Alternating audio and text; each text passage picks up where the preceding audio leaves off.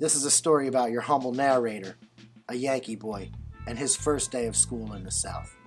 And here's the story. Like I said, and I've detailed in previous stories and many more tales to come, lots of stuff went down in my childhood that necessitated a, let's say, gypsy type of lifestyle, a nomadic existence, if you will. And when I was about 10 years old, it so happened that I had to come to be living with my grandmother, which was a culture shock in a lot of ways. My grandmother, don't get me wrong, she's my favorite person in the world. The woman is my savior and a saint to me. But to go from living in downtown Seabright, New Jersey, which is the opposite of affluent, to going to live with her in all these kind of ritzy areas, took a shifting of perception and of the mind and of behavior patterns and thought patterns that wasn't easy for a youngster.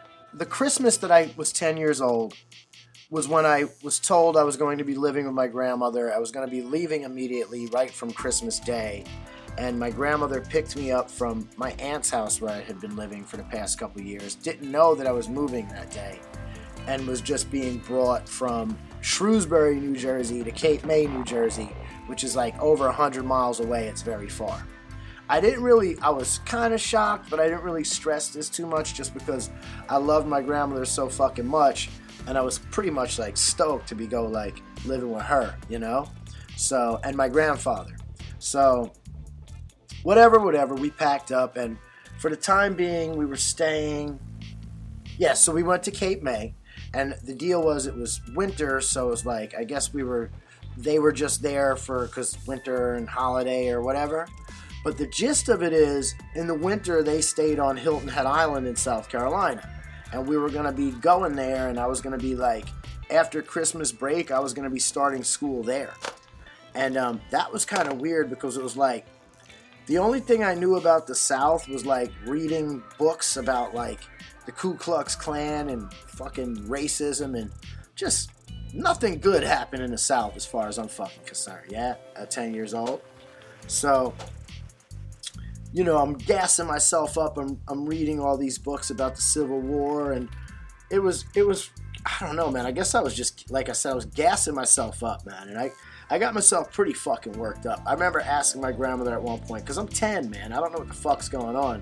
And I was like, Grandma, you know, something about, I think I asked her, is the Ku Klux Klan still, running rampant down there? She's trying to, you know, she's white. She's a white Irish lady. She's trying to allay my fears and shit. And she told me a tale, which I don't know is now, it might be apocryphal. I don't know what's going on with this, but I remember she told me this tale to comfort me that when her and my grandfather first got married, they were Catholics and they moved into a Protestant neighborhood or something, and this would have been in Brooklyn or North Jersey, some weird ethnic fucking Irish area. And she claims that there was a vacant lot on the side of the house, and the Klan showed up burning a cross the night she was there. And I believed every word of it, but now as an adult, I'm I think she may have been bullshitting me a little bit. I'm not sure. But the idea was, she explained that they also hate Jewish people like Catholics, so don't worry, they're not just looking for you, I guess is the moral of that story, right? So, whatever, the time came that we had to move to South Carolina. This Christmas break is over, we're driving down. And I remember we stopped at a gas station at some fuck-all place off 95, and I had to use the bathroom, and even written on the wall in the bathroom was the N-word. It was nigger something, and I'm 10, and I'm oh my God, it's true, they're fucking out here, I'm so scared. And I remember running out of the bathroom and tripping over the island, where the gas pumps are in the middle of the thing, and just going straight down and chipping my tooth. I still have the chip in my tooth from running from the Ku Klux Klan graffiti in this fuck all bathroom wherever I was in the South. whatever, man. Rebel flags everywhere. To this day, when I see the rebel flag, I'm just like, fuck you with that flag, man. And, you know, I've gotten into it with people that are, you don't understand the heritage, bro, and it's not about, it's like, listen, I know my story and my narrative. Fuck you and that flag. You understand? But anyway, back to the story. So I got the chipped tooth, whatever. We do arrive in Hilton Head, and it's a funny thing that happened to me there, because here I live with my grandparents in a plantation called Sea Pines. It's a very affluent area. It's a golfing retirement community for you, you know, if you have your yacht and all this. But the school, because I'm going to Hilton Head Elementary School, I've never experienced a school like this. I'm from the Northeast. School buildings are made out of bricks and shit. They look like institutions, man. It looks like something that's solid, that's supposed to be there. There's air conditioning. You go into school, you smell disinfectant. It just feels cool and refreshing. But in the South, it wasn't like this. The school, if you will, there was one tiny central building. And then the classrooms were trailers, a series of different trailers, and you'd be in the one trailer for like math and science, then you'd have to walk to the other one. This is how they dealt with, like, I guess keeping everything air conditioned and shit, but it was pretty fucking hood.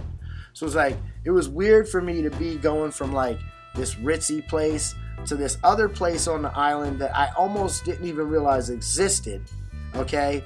And then like intermingling with rich kids, poor kids, and then the racial thing was just fucking weird. You know, I'm what would be called a mulatto.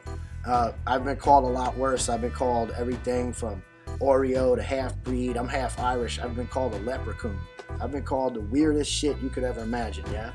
But when I got to South Carolina, dude, this racial thing, the separation and the weird society thing we had, whole other fucking level, B. Other level. It's like, I can't even, it's the very first day of school. Now, I can't tell you as a person of mixed background how many fights I got into, how many people I had to slap the living shit out of, because I was a chunky kid, kind of like I am now. You know, I had my skinny phase in my 20s, but, you know, I used to have to slap the shit out of somebody every day, man. And not being a violent person, but just like, being thrown into this cauldron of like, listen, the black kids wanted to kick my fucking ass, the white kids wanted to kick my fucking ass, and everybody was fucking with me. The only people that was liking me was the girls. The girls liked the swirl. You dig? So, it was tough. I remember there was these two black kids, man, and I want to tell you an honest truth. Let me just sidetrack just for a minute. I remember their names, Lester and Lamont, and I was scared to death of these fucking kids because they were kind of bullies and they were kind of the tough guys of the class. And they pegged me out like I had to get my ass kicked. And they were warning me that it was coming and they were going to get me. And I realized it was going to be a gang-up situation. It was going to be 2-on-1. And I was scared of both of them individually, to tell you the honest truth. I didn't know if I could whoop them. So I formulated a plan, and the plan was I knew I had to strike quick and strike first. And what I did was, one day we were being led out in line to the playground for like the half-hour recess. Hot as fucking hell day in the South Carolina. And Lester and Lamont are in front of me in the line. So it's like the one guy's there and the one guy's there, yeah? And they're telling me, you know, once we get out to the playground, yo, it's on. We're going to fuck you up, this and that. And I said, you know what?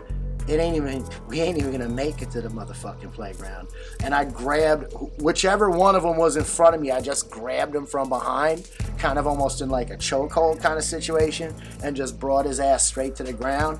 Bam! And I remember having him by the hair, smashing his face into the fucking sand, telling him, you're gonna do what to me? You know, tell me what you're gonna motherfucking do to me. And the other guy, when he saw this violent assault that I launched on his comrade, didn't want shit to do with this crazy brown kid from New Jersey. Nothing. And I'm just killing this kid's face into the sand. I remember I got up. I didn't get in any trouble, nothing like that. But from that time on, Lester and Lamont were my best buddies. They were my best buddies and my champions all through 5th grade. But back to the story. It's the end of the day. I just had the weirdest school day in my life because I went from Catholic school to boarding school to New Jersey public school to this weird fucking South Carolina school shit. And I'm just like, the whole experience of the day is exhausting for my 10-year-old mind. But because I live in Sea Pines, which is like the ritzy area, and I'm in this weird like public school, the bus ride's like 35 fucking minutes, man, to the other side of the island. So I get on there and I sit down. Now you remember the school buses, the way they're broken up, it's 3-seater, aisle, 2-seater. So I sat down next to this quiet, Arab looking kid in the 2-seater. It's me and him crammed. And then across the aisle from me is just 2 kids. And the kid that's right next to me, he's on the outside of the seat, is wearing a red members only jacket. And I get the idea because I hear people clowning saying, well, his name is Lance. Well, I don't know what the fuck was on Lance's mind that day, but from the minute the bus pulled out, this dude unleashed this tirade on me based on my mixed background, half-breed, whatever you want to say, and just mulatto power. And just went for it, man. And from the minute the bus pulled off, this guy was fucking on me. I remember a few of the things he said, and I'm going to tell you what they are. A lot of weird shit, but the bus ride was so long that it's 35 minutes of this, so there's a lot that he said. I did remember a few of the things, like, I just can't remember. It was such a weird experience, and I'm sitting there. I don't know if you guys remember back in the day, the Trapper Keepers. I had my Trapper Keeper on my lap, and I'm just kind of like, I'm looking down, and like, I think when the bus first pulled off, the first couple jokes this dude told, kids were laughing, but it got so intense that by the halfway point of this bus ride, none of the kids on the bus were laughing. The bus was dead silent, and only this guy saying shit with his weird southern accent, the southern accent shit when they be saying like weird racist shit, just like, it irks me, man. It irks me. So I'm just sitting there, and I'm next to this other ethnic-looking kid, and I'm looking down, kind of in shame. And it's my first day at school there, and I'm new. I don't even know what to fucking do. And to be honest, I can't believe this is even happening to me.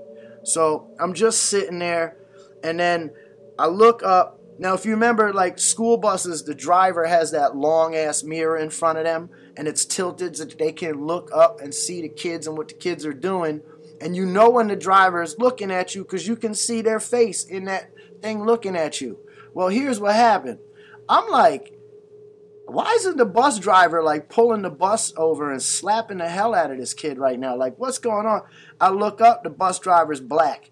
And you got to understand that at this time, and it's probably still like this now in the South, this woman was disempowered, she disenfranchised. She couldn't do nothing to this rich white kid. What the hell was she going to do? She'll lose her fucking job. And I remember looking, and she was looking at me, and her eyes were, I'm never going to forget her eyes, man. They were so sympathetic. It was so sad. Like, they said, I know how you feel right now, but I can't do anything for you. You're on your fucking own, B. So this guy keeps going. I remember he's telling me to whip my dick out at some point. And this is when I'm 10 and I didn't think much of it. But now as an adult, I'm like, what's going on in this dude's household where he's hearing jokes about black people's dicks and shit? Like to the point where he's telling me to whip my dick out on the bus and shit. Now he's telling these jokes to me across the aisle, and then no one's laughing, but he'll turn to the guy next to him, the guy that's stuck in the seat next to him, and he's elbowing him and laughing, ain't that funny kind of thing, but nobody else is laughing, and this kid's only laughing because he's probably scared. This kid's the bully, Message me, get at me, hey, you can tell me your own stories. I'm sure something like this is probably happened to you as well. It's just like it is if you're a woman, gay, black, Asian, brown, whatever. You're getting fucked with. You could be the white dude who's little, heavy. It's just like kids, they're fucking relentless, right? I'm sitting there, I don't know what to do. And when the woman looked at me and looked away, I realized I was abandoned. I was completely on my own. And even the adults in this crazy world of down south were fucking nuts. And I'm kind of fucked. Because I'm from New Jersey and, you know, racism is up here in the north too. But it's kind of different. You know where you stand. And it's okay to just slap the shit out of somebody. You feel me? So, but now I'm in an environment, I don't know who this kid is. And like, all the other kids are afraid of him. Everybody's being quiet. And I remember one of the last things he said to me, and this is, if you could help me with whatever this kid was, to this day, I don't understand this punchline. Please, somebody message me and explain this to me if you understand it. But he's telling this series of jokes about, you know, it's a series of jokes dealing with, I know this guy's half black because, and then he'll throw in this thing. And the last one was, I know you're half black because your mama hard-boiled you. And he's telling me with this southern accent that makes me just want to palm his fucking face. I know you're half black because your mama hard-boiled you. And he's cracking up and elbowing the fucking guy. Now here's the deal. We're reaching the end of the bus ride. We're in Sea Pines Plantation now. There's, you know, maybe 15 to 20 kids left on this bus out of 50. And we're also approaching my neighborhood, and I'm realizing this kid lives kind of in my neighborhood, a few streets away. But by this point, I don't give a fuck about any of that shit. I'm done with the South. I'm done with this fucking school. I'm done with the bus driver, and I'm done with this fucking kid. So I says to the kid next to me, I handed my Trapper Keeper. It was a red one. I said, hey man, excuse me, could you hold this? And I just bunched myself up like this. And the guy turned, he was across the aisle, and he turned to me, he was going to say another fucking thing, and I just said, bip! Wham! My good friends, there's very few people in my life I've hit as hard as I hit this fucking kid Lance on my first day of school in Hilton Head Island that day, man. And when I was in such a rage, I just bipped him, and I didn't even really look. But when I turned to look, this kid's nose was flat on his face, and blood was just shooting out like fucking Niagara Falls. And the kid says, I don't know who he was talking about. Look at my face, and my nose. He was destroyed. And after I hit him and saw how fucked up he was, I got a little scared. So I looked to the front again to the bus driver, and she did the same thing. She made eye contact with me, and then she just looked forward, telling me, I'm not involved with this, man.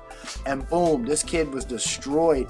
His stop was like the next street or whatever, and he's getting off the bus. The kids are helping him off the bus, and I remember he yelled at me, I'm gonna kill you, you effing N. You know, he called me the N-bomb. Me and my daddy are coming. We're gonna be on the bus tomorrow with our rifles. I remember how he said it. And I was like, at this point, the kids are basically looking at me with these beaming faces of like hero worship. And I realized I had like silenced some bully asshole that had been terrorizing everyone. And then my street, Bateau Road, was the next street, and I got off. So I walk home. I walk in, my grandmother's waiting for me. She says, so how was the first day of school? I said, Grandma, you're not going to believe it. That school is horrible. I detailed her about the classrooms and the weird air conditioning and all this shit. And then I said on the way home, I had to slap the shit out of some kid. She said, oh, what happened? I detailed her the whole story I just told you and told her how I destroyed this fucking kid's face and and achieved victory. And she said, oh, can I make you an egg and cheese sandwich? You know, she had a little bit of a Brooklyn accent, and, you know, I can't remember exactly what she said, but it was something instead of, fuck these motherfuckers. And I love my grandmother to this day. I miss her so much, man. And that's the story, man. Yankee boy, my first day in school in the South, and I had to regulate. Thanks for listening to my story. It's your boy, Dubby. I love you guys. I'll be back with some more stories soon. You get at me.